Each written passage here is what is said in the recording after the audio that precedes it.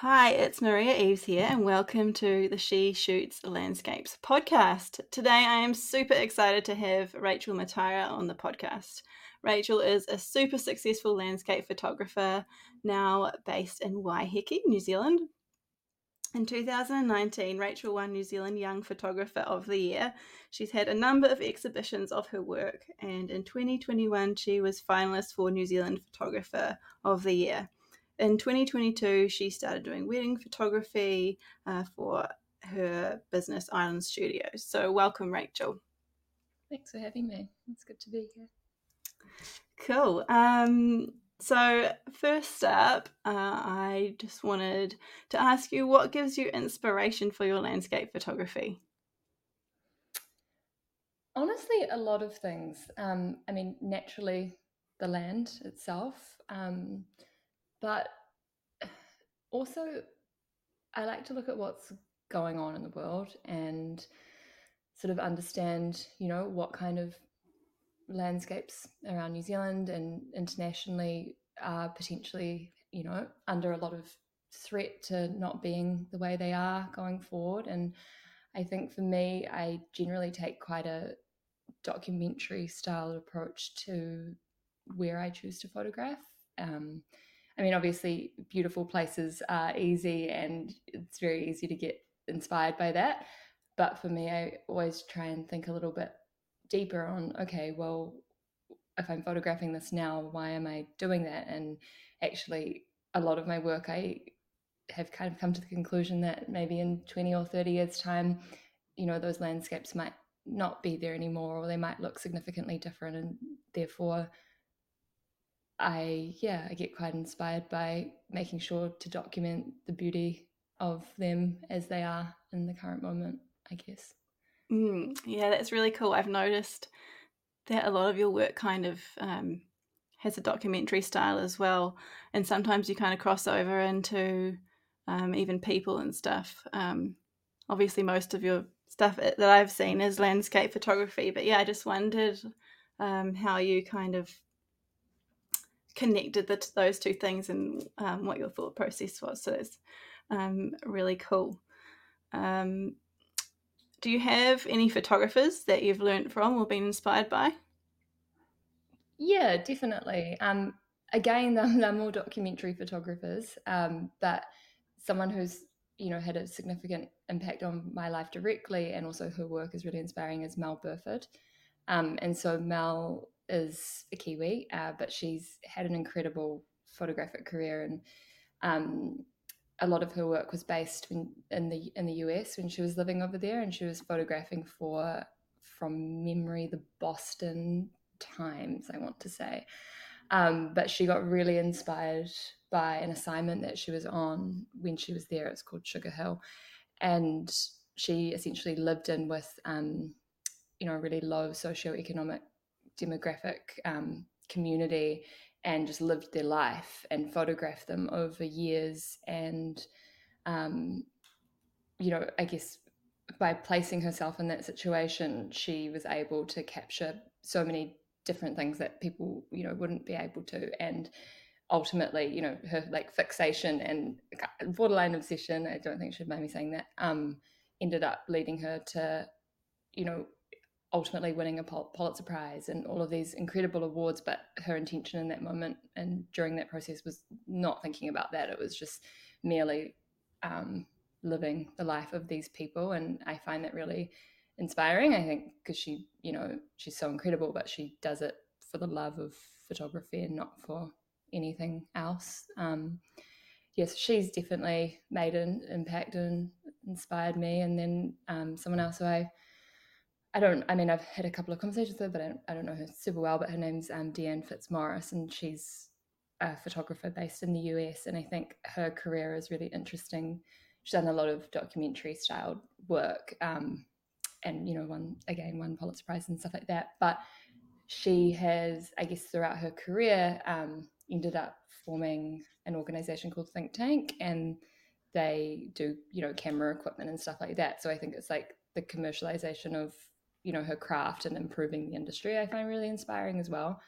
But yeah, no, not really any I mean, I guess someone like Jimmy Chin's incredible with landscapes, and again, I think it's, he really he goes to a beautiful place, and yes, you could photograph that, but it's really the story and the people that inform his work the most. And I think, yeah, for me, it's like looking at these incredible people and realizing there's so much more depth in, a landscape than just a pretty landscape. There's the story, there's the kind of the cultural significance and the social significance. And I think I really am inspired by the documentary styled approach to my work, and I definitely want to evolve that more in the context of landscapes.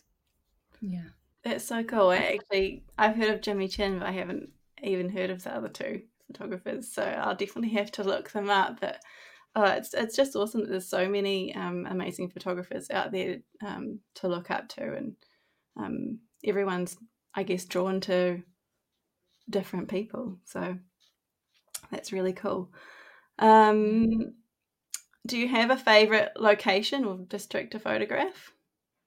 Um, not really. I guess for me, like a lot of my work that you would have seen or other people would have seen is primarily based down in Central Otago, mainly just because of where my family, is just we've got a place in Central Otago. Oh, awesome. So I spend a lot of time there, which is nice, and family lives down there. So naturally have taken a lot of photos there. But at the same time, I don't have a favorite place. It changes all the time, and I don't know. I think you just be driving along or walking, and you see something, and that can inspire you in that moment. And it's not really about. Definitely don't plan anything Oh, until that's the shoot. interesting. That's what I was going to actually just ask you next, off the top of my head. I'm really interested to kind of learn about people's kind of process, and like, do you plan shoots, or do you just, go with the moment, and if you see something beautiful, you want to shoot it? Because I don't know, I've been playing with the two lately, and it's yeah, just interesting to see what works better and what other people are doing. So you don't really plan anything, you just go with Well, I mean, if, for example, I have decided I want to shoot in a certain location, I mean, that's planned and I've chosen to go there. But in terms of sort of, yeah, planning moments itself, no, not at all. it. Um, some of my favorite photographs I've ever taken actually end up taking me by surprise, because I'm like, it's you don't plan it, it just happens and you're there to capture it, and it's so exciting. And I think it's almost part of the joy that I get with taking photos, is it's like that surprise of what are we going to photograph, what's going to pop up, and what's, I don't know what moment's going to happen, and being able to kind of capture that is, I think, really makes it more unique. And I just really enjoy that feeling. So no, I do not plan to the T at Mm, all. And but if I'm doing a commission, or if I'm doing something like that where they're like, okay, cool, you need to be here, obviously that's planned, and you can have a general idea of what someone wants or what you want to take a photo of. But no, I don't think you can, especially with nature. It's changing constantly. So I think you would end up leading yourself to disappointment if you hoped for a beautiful sunny beach with, I don't know, birds, and the day's raining, and it's like you're like, oh no, I can't take my photo. Or actually you can. It's raining and it's beautiful, and it's just kind of adapting to like what the environment is doing, and it's always unpredictable, which I think makes it quite beautiful. So what is your favorite photo then that you've taken? I've got a few. I think um, probably some of the ones that I've taken down in Nelson. That was a complete sort of unplanned trip. One of my friends was just down there and asked if I wanted to come down on a little road trip, and so I the same day packed my bags and just drove down there.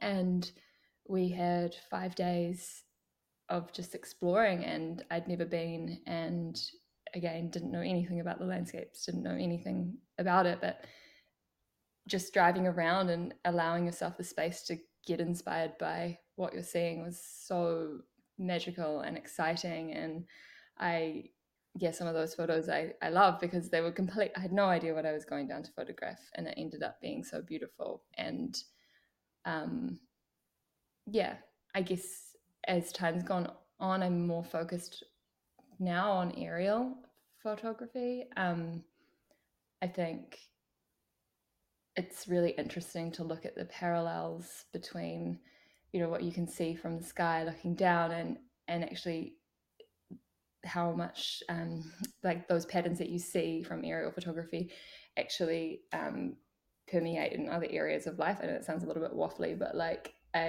for example, like a braided river, it's so interesting to look at like the patterns of a braided river and see how that repeats in so many different other places, like veins on your skin or other things like that. And I think aerial photography gives you a really kind of unique perspective, which I like. And so I imagine over time, probably more of my favorite pieces will be aerials like that. It's such a different perspective, right? It's so cool. It's almost like abstract photography, because sometimes, like, I love aerial photography too. I haven't got into aerial landscape photography yet, but I just look at some people's work, and you have to like look at it a few times to actually figure out what it's of, and I love that about aerial photography. And like you said, you can see so many similarities between the patterns and the landscape and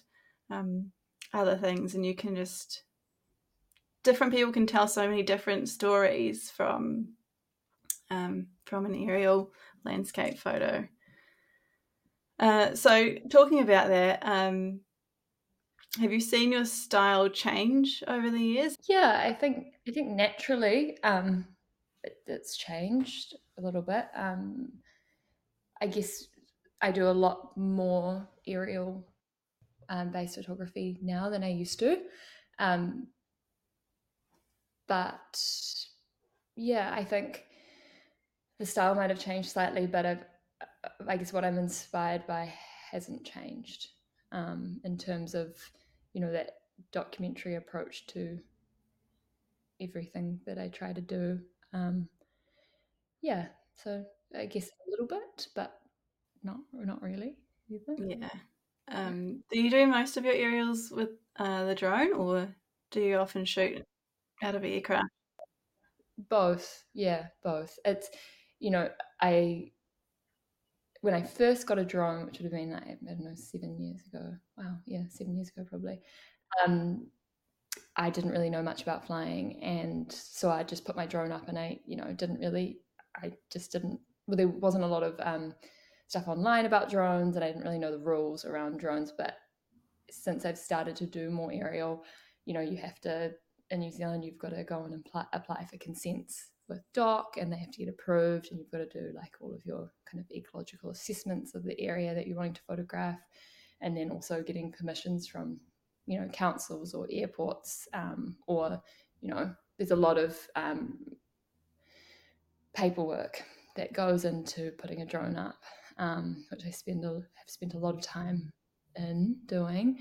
And so for me, I think it's really important to have all of that in place, because you don't want people just flying a drone and hitting a plane or damaging any of the natural environment. So I think it's important to have that, but at the same time, it does kind of take away the spontaneity of being able to just put up a drone when you see something beautiful. So with that, it has lent more into going into helicopters or planes, but mainly, helicopters. Yeah. Cool. Yeah, we had when I went to Antarctica with the Navy last year, you actually have to get a consent, like I think at least a year in advance to be able to use a drone there. And it was our video guy actually that took the drone, and he asked them 6 months before, and they were like, "You're way too late, mate. You had to have this submitted like at least like a year Yeah, before." Yeah, so it's crazy, all the consents and stuff. totally. And I mean, to be honest, it's really important. Mm, But it does make it harder, to get creative in a space when that yeah, um, definitely. yeah. It has to be so planned. Yes, well, yeah, you do. I mean, you don't have to. Well, actually, it really depends on where you're photographing. Mm, Yeah, yeah. cool. Kind of moving on now to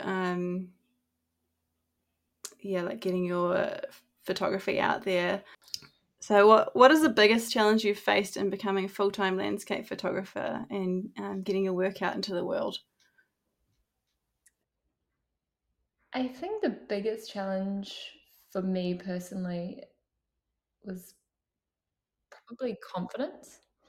Um, yeah, I mean, I was really lucky when I went full time. I had so much support around me, and um, I had a lot of amazing people in my life that really encouraged me. But I think for me, it was my own self I had to kind of push out of the way. I think that was probably the biggest challenge. I think it's quite easy to be like have thoughts in your mind of, is this going to work? What am I doing? I don't know what I'm doing.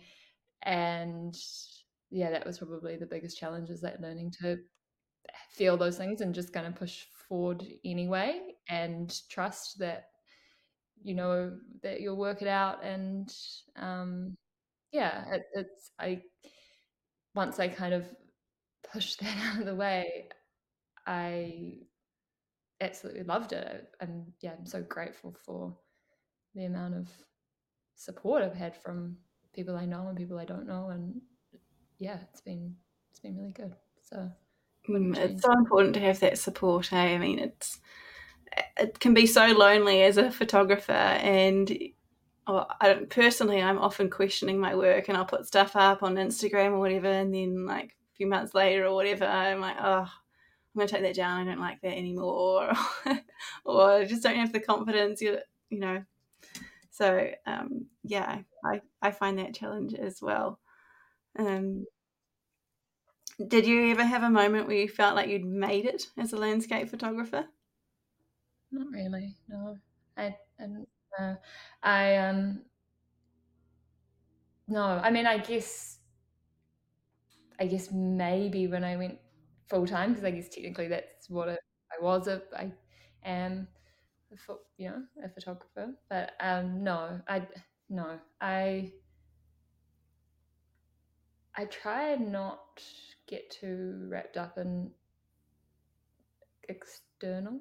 For me, it's like it's really just the feeling. I guess what motivates me in photography is that feeling when you take a photo that's just beautiful, and it's beautiful, and like you've seen the moment through your lens, and you capture it, and it's like it's such a rush and it's so exciting. And for me, yeah, I guess that's more the feeling of it made it, I guess, or was when I'm doing it. Yeah. That's so good that you have that mindset, because I think when I left the Air Force and decided I was going to become a full-time landscape photographer, I guess I've realized now that that kind of took away a lot of that, like, I'm doing it for me and I'm doing this because I love it. And there started to be pressure to sell photos and be successful. Mm. And it's really easy to get tied up in that, I think. So that's cool that, you say it's most important to you that you enjoy the moment and love what you're doing. So, Well, I guess it kind of feeds into being okay. If you're not enjoying it, and if you're not loving it and you're not passionate about it, then what's the point? Like so that's true. kind of foundation of anything. And I think awards or any kind of accolade like that comes after, and I think it kind of feeds into what I was talking about with Mel, who I was, the New Zealand photographer who lived in the US. Like for her, she based herself in this community for 2 years, just photographing and being so deeply involved in her work that yes, ultimately it led to other things, but it, that's wasn't her intention for living in Sugar Hill amongst an African American low socioeconomic demographic, group of people, and that she didn't know what would come of that, but it's what inspired her at the time. And I find her talking about that story really inspirational, because I think that's, if anyone's who's in a creative industry, you need to be doing it because you love it, because that's the only thing that's going to motivate you to keep going. And yes, you might get good sales or you might get whatever, and yes, that can externally motivate you for a little bit too, and also it's a necessity to live. But at the same time, if that's your only driving force, then I don't think there's going to be a long career. You've really got to love it, because it's hard work too. Definitely. Yeah. Makes any sense. Yeah. What is there anything that you're working on right now, or anything in the pipeline? Yeah, I mean, I've got a few ideas of projects I'd like to start. A couple of projects, landscape photography and a little bit of documentary photography mixed projects I'd like to do. But at the same time, kind of feeding back into the inspiration from Mel, they will be quite involved projects that doesn't necessarily have a commercial element to it. So I would need to look at, well, have been looking at, but need to further look at grants and stuff like that, so that I can actually pursue it. Because yeah, I think over the last sort of 5 years, I've loved selling fine art, and I want to do that until I'm 90 years old, and I love it so much. But at the same time, I'm really inspired by the longer projects, and yeah, really want to try to do one of those. Yeah. Yeah. It's a challenge, right? Like you say, you need to look for a grant, because to produce some really meaningful work, sometimes you just need to go off the grid and like do your thing and be immersed in what you're doing. But at the same time, you've got to live, and you've got to pay to live. So. Exactly. And I think for me, what I have been inspired by is, yeah, I've got a couple of, well, one in particular, but a couple of longer projects that I'd love to do, but it's sort of like, okay, well, I can't afford to go and do those right now.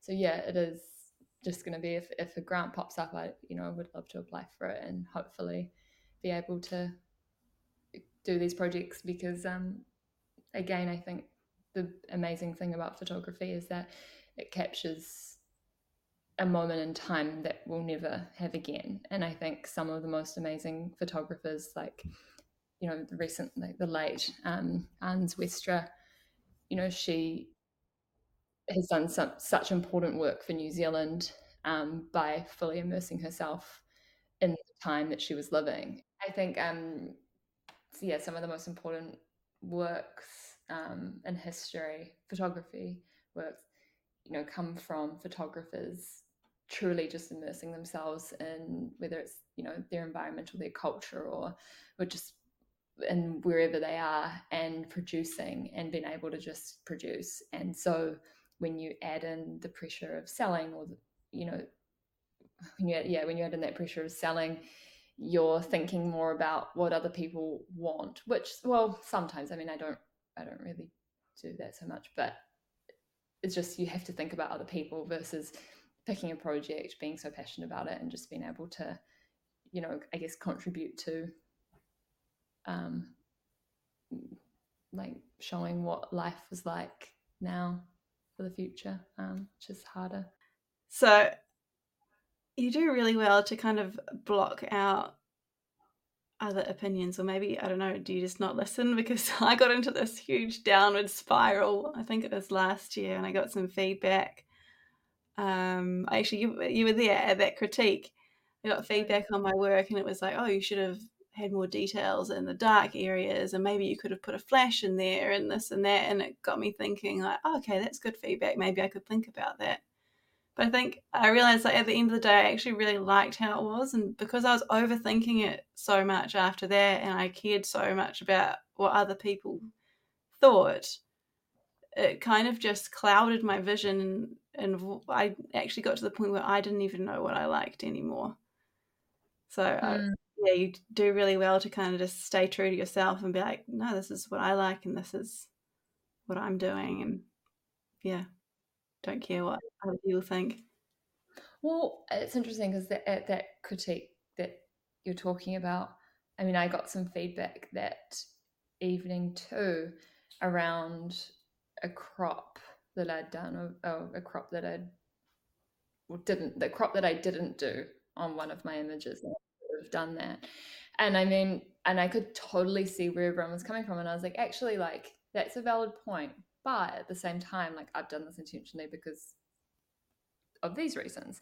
And I think in the arts, it's it's not maths, it's not black or white. It's totally up to interpretation of both the person who's creating the work and the person who's viewing the work, and someone's perspective on what you should or shouldn't do is totally based on their own style and opinions of work that they would produce, which is so valuable and interesting and good to listen to.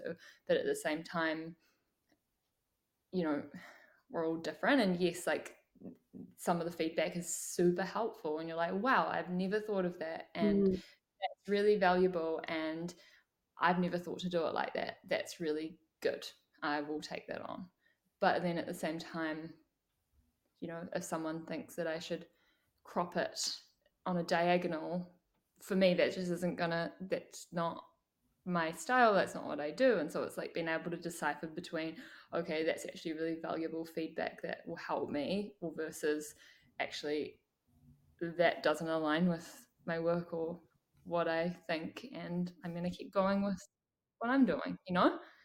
Um, but It's I so cool that you can just, I mean, I'm think I've got there now where I can do that, and yeah, like, take it with a grain of salt and just be like, oh, actually, yeah, that is something I hadn't thought about, and maybe I'll try that again next time. Or just be like, actually, no, I did this for a reason and I like it the way it is. That's really cool. it's hard, and I think people's opinions are really important in the sense of as I say, like, getting that feedback and improving and seeing things in a way that you haven't seen them, that do align with what you're trying to do. Like, super valuable and super important. But also, if you listen to everyone, then really, what are you actually going to produce? You're going to produce like a combination of what everyone else wants as opposed to what you want. And as someone who's a creative, it's, especially in the arts, it's a total representation of what you think as opposed to what other people think, which I think is more important to remember, and not to take on too much of other people. Totally. Yeah, I totally agree that, you've got to just do it for yourself, and you've got to do it because you love it, not to make money or for anything else. And yeah, thank you for kind of reinforcing that. And thank you. Well, side note, Yeah, you do have to make money because you have to pay your bills and live. But at the same time, what I was trying to, I don't know if I articulated it clearly, but what I was trying to say is that you have to do it because you love it as the primary reason. totally. But it's kind of a chicken egg situation, right? Because if you're not like in the zone, loving it, then you're not going to be producing work that people will buy, or that, yeah, people are going to pay you to do photography for. Exactly. If you're not But you can't, I just don't think you can force it, you know? So it's like, I guess, like, well, for me anyway, the constant challenge is keeping myself inspired, because if I'm inspired, then everything else will flow from that. But at the end of the day, if I'm not inspired, then nothing else can happen, you know? Yeah, So, yeah, totally understand what you mean. Yeah, thank you so much for coming on the podcast. You've really inspired me to get into drone photography, and just to remember that, not to just do photography to make money, to kind of remember that I'm just doing it for me as well at the end of the day. And yeah, just telling a story in your photos as well is really important, I think. And you really do a good job of kind of showing that in your photos. So yeah, if anyone wants to find you online, can you just let us know where we can find you on your website and Instagram or wherever? yeah, people can just go on to my website, which is rachelmataira.com, or my Instagram, which is just my name, Rachel Mataira. But yeah, thanks so much for having me on. I'm inspired by you. You're doing great things. So it's cool to Oh, chat. thank you. I feel like I'm building some foundations at the moment. But yeah, I Yeah, think just got to stay committed, right? definitely. That's the hardest part.